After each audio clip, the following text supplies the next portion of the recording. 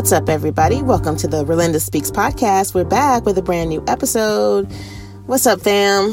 What a week. What a week. There's so much going on in the world, so much pain and sadness and tragedy all around us. And I think we're in this space of trying to process and make sense of it all.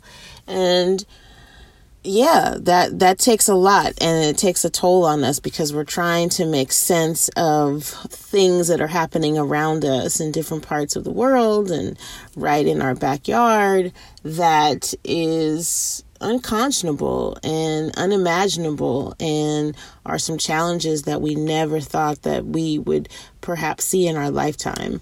And so I want to say to that first that we need to acknowledge our feelings and where we're at, and really take a moment to pause and really think about how we're managing through these unprecedented times, and really give ourselves permission to feel what we need to feel. And also, if we can't get everything that we're supposed to get done in our given day, it's okay. If we can't get to that to-do list, whatever it entails, guess what? We're all going to be okay. These are unprecedented times. There is no, let's try to get to normal. There is no normal. It's over. It's done. There is no normal. And so let's allow ourselves to feel what we have to feel, acknowledge the feeling of loss, grief, depression, whatever that is. Let's acknowledge that, and then find ways to heal ourselves. And that will look different for all of us. But the importance of that awareness that it's okay to not be okay. Because in this moment in time, we shouldn't be okay. That's the point. In this moment in time, with everything that's going on around us, we should not be okay. So why are we attempting to force a narrative that actually is not legitimate? It's not a legitimate response to what's happening around us. We have the tragedy in Beirut. We have an upcoming election. We have children, a generation of learners who are unable to be at school. And the issue is being politicized in many ways. We are in two pandemics. We are in the pandemic known as COVID-19, and we are also in a pandemic of racism, which is a public health crisis. So there is no normal. And so let's not try to fit our response to what's happening in a neat little box of just, okay, when we get back to normal, we are forever changed. And we need to start responding and activating ourselves accordingly. So feel what you have to feel, acknowledge it, take moments to pause, to figure out what that means for you, what you need to do to take care of you in those moments. And it's a practice. And little by little, we get better at how we respond, but also the work that we still need to do.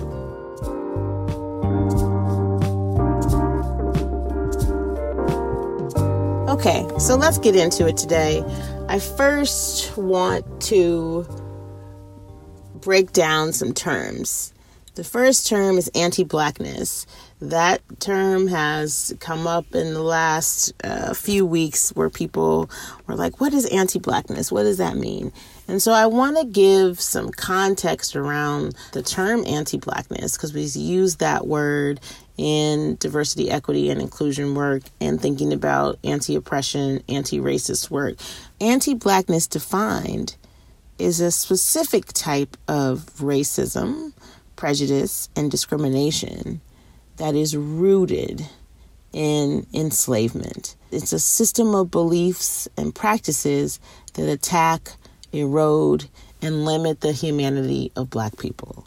It can be articulated in many ways, but the idea is that it is specifically directed towards Black people, people from the African diaspora that identify as Black. And we see anti-Blackness show up in so many ways.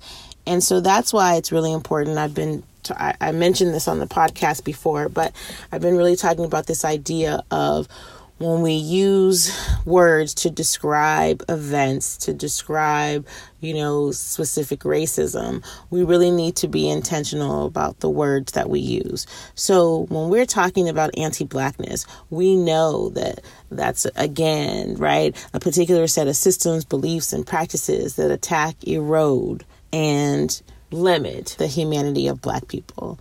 So in that instance, when we're talking about anti-Blackness, we wouldn't use the word people of color or BIPOC. When we are specifically talking about anti-Blackness, we need to call it out and call it for what it is, as opposed to using these umbrellas that generally group people together who might have similar or shared experience.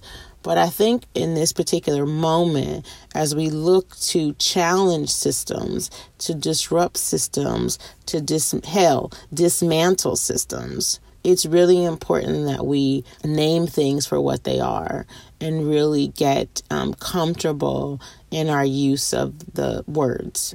Let's get comfortable with naming things and using the proper language. To give an example of anti-Blackness, if someone needs an example, let's think about the Crown Act. The Crown Act was created in 2019. Yes, y'all, you heard me right. 2019. The Crown Act was created to ensure protection against discrimination based on race-based hairstyles by extending statutory protection to hair texture and protective styles such as braids, locks, twists, and knots in the workplace and public schools. And so it's extended beyond those two, workplace and public schools. And again, this idea that is rooted in anti-Blackness.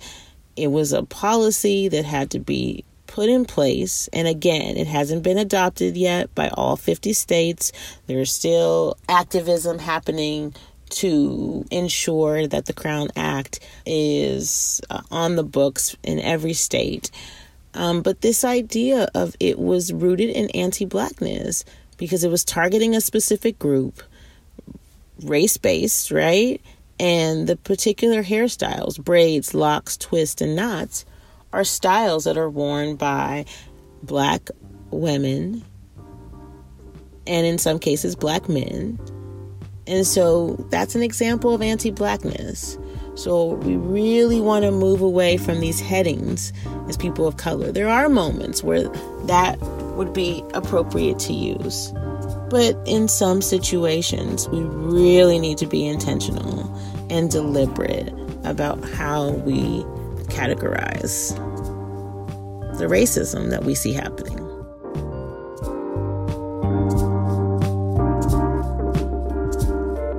I want to bring the conversation of the Black At pages to the Relinda Speaks podcast. So if you're unfamiliar with Black At pages, it's a movement using social media, specifically Instagram, to document the lived experiences of Black students and Black alumni at private independent schools. And so these Black At pages popped up in the wake of the call for racial justice after what we saw happen to George Floyd, Breonna Taylor, Ahmaud Arbery. Young people, Black alums, and Black students tell their truth, using the platform to bring attention to the racial discrimination, racial inequities, and racial injustice that happened to them during their tenure as students at these elite institutions that are majority white, where on average the Black student population represents 5% or less than. And it's been such a tumultuous time because the Black alums that have brought these stories to the surface for everyone to see and read, they are painful, they are excruciating, but their efforts have allowed for their stories to come out of the shadows, for their voices to be heard, and the demand for accountability from their institutions. I'm beyond proud of the Black alums that have really stepped up to hold their institutions accountable. It's an act of radical love. And I say that because it's so painful to relive painful moments of your childhood. And we all can think back to a moment where it was painful, something happened, and we suppress it, and we go on with our day, with our lives, and we try to move on. But there are moments where it hits us, and it hits us like a ton of bricks because it is something that still eats at us and is detrimental to our healing and growth. And so that's what we're seeing right now, is this moment of reckoning, as I keep saying, this moment of reckoning, but a reckoning for private independent schools. And what I've also noticed, because as I research this, what I also notice is that those who have initiated these Black Gap pages are largely Black women. And that doesn't surprise me. That doesn't come as a shock to me. Black women are always at the forefront of social justice movements and fighting for racial justice and liberation. But I'll also add, anti-Blackness is also intersectional. Those most vulnerable are Black girls and women. And so, giving the example of the Crown Act earlier, anti-Blackness hits us differently. It's detrimental for all of us as a part of the Black diaspora.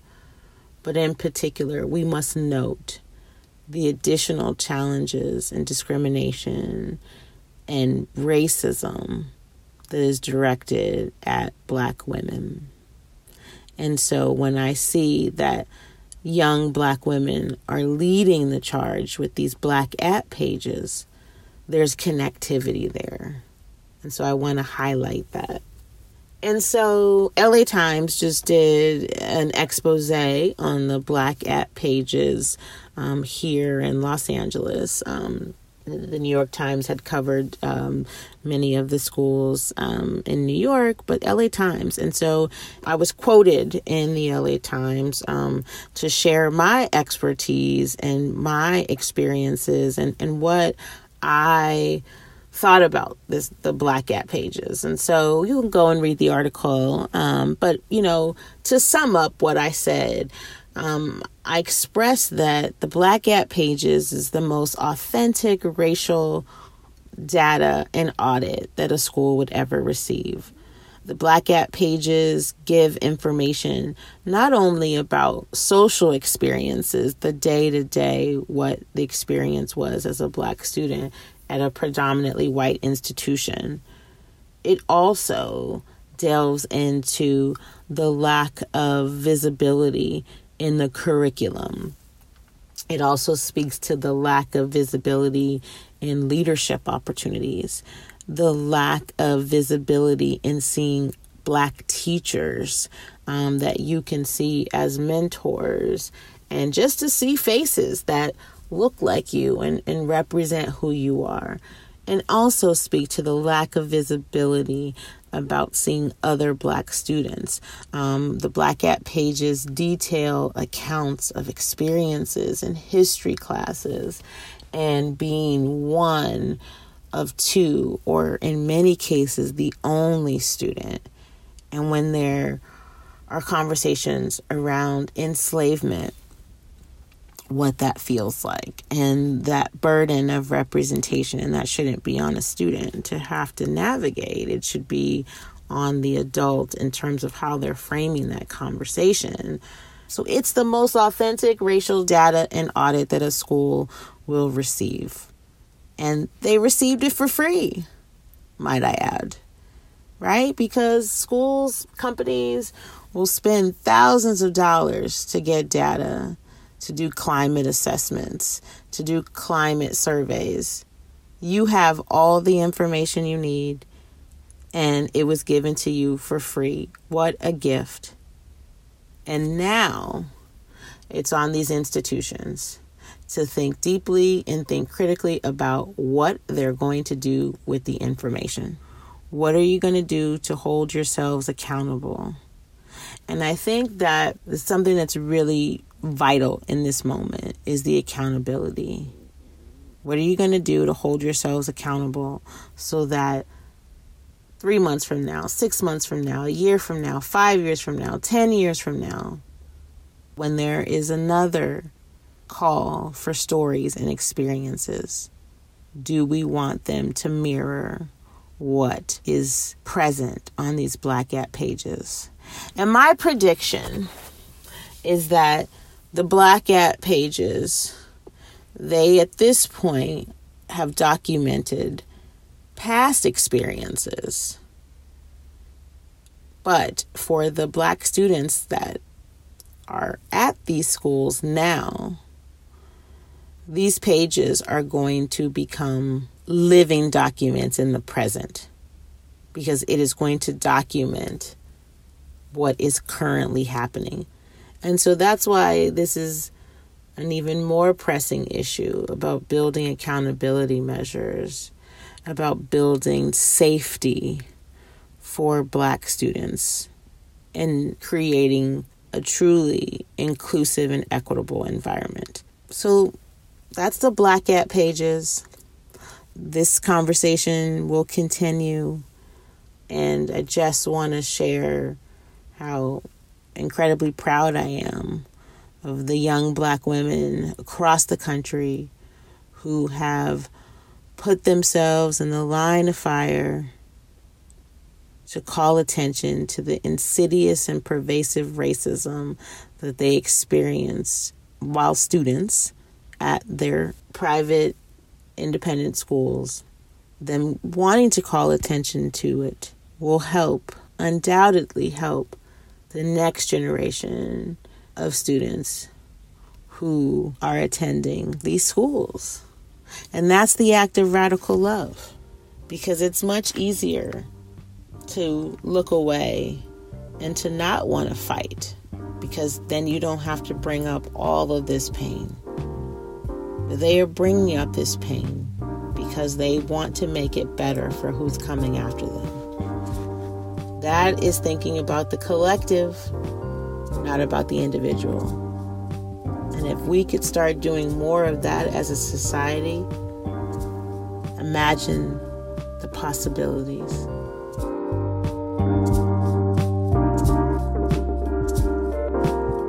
For far too long, the stories and experiences of Black people, in this particular instance at schools, but within our criminal justice system, within our government, within housing, within corporate America, has been the silencing, the muting, and erasure of Black stories.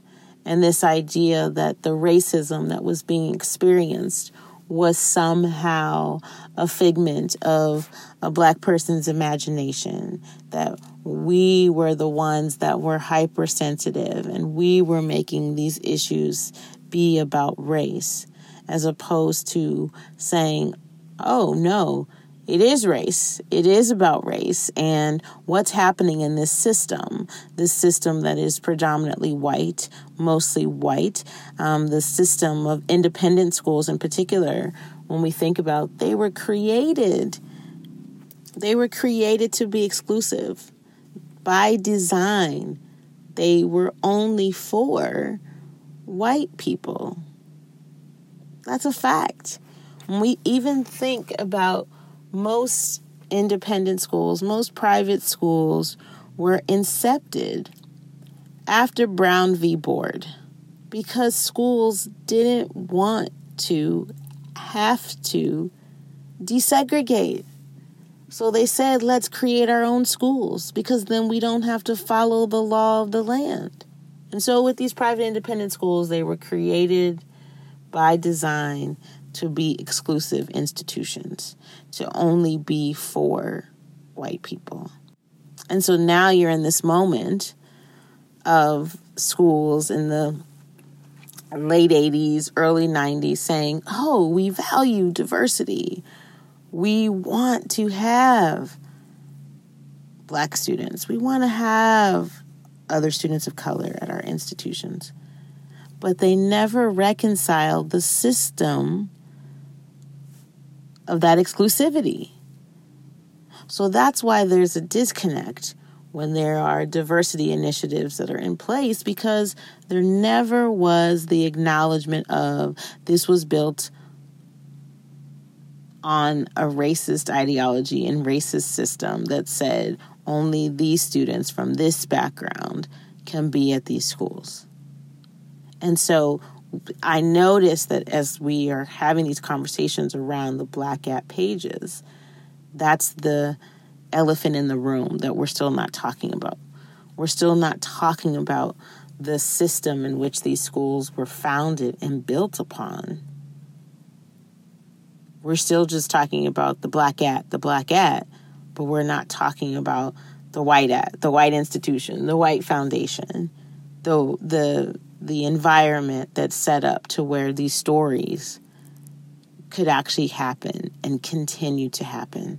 And what's so interesting about these stories as I've been researching is that the same things that happened 10 years ago are the same things that graduates of the class of 2020, 10 years later, are still talking about. Thank you to the Black alums for fighting the good fight, for stepping up, for having courage, for sharing with such bravery and honesty your story. And thank you for fighting for the next generation of students that you don't even know. You just know that you refuse to have them experience what you experienced. And that's truly important. And I want to acknowledge it and thank you. And I hope that these institutions can really dig deep. And this is moving beyond statements of awareness, statements of acknowledgement, but apologies and accountability and a willingness to get rid of your dead weight, a willingness to lose something. What will you lose for change?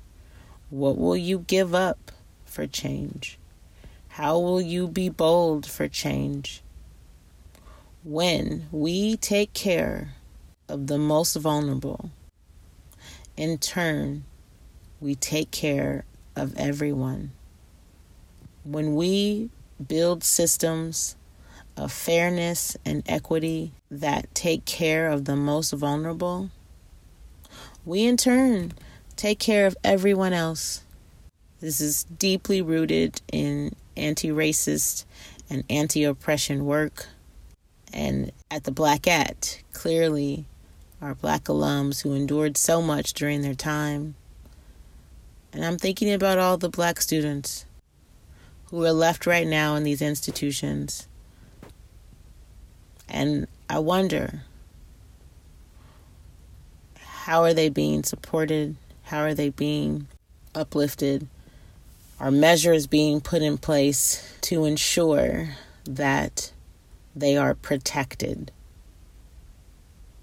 So when we can create systems that protect our most vulnerable, we in turn take care of everyone else. So we got to up the ante. So in your own life, how are you upping the ante to protect the most vulnerable? What are you willing to give up? I can't emphasize that enough. What are you willing to lose? This is not a time to prioritize white fragility and white comfort. That's for all of us, regardless of how you identify. This is not a time. So white people, this is not a time to prioritize fragility and comfort. It's a time to be uncomfortable. Because if we're not uncomfortable,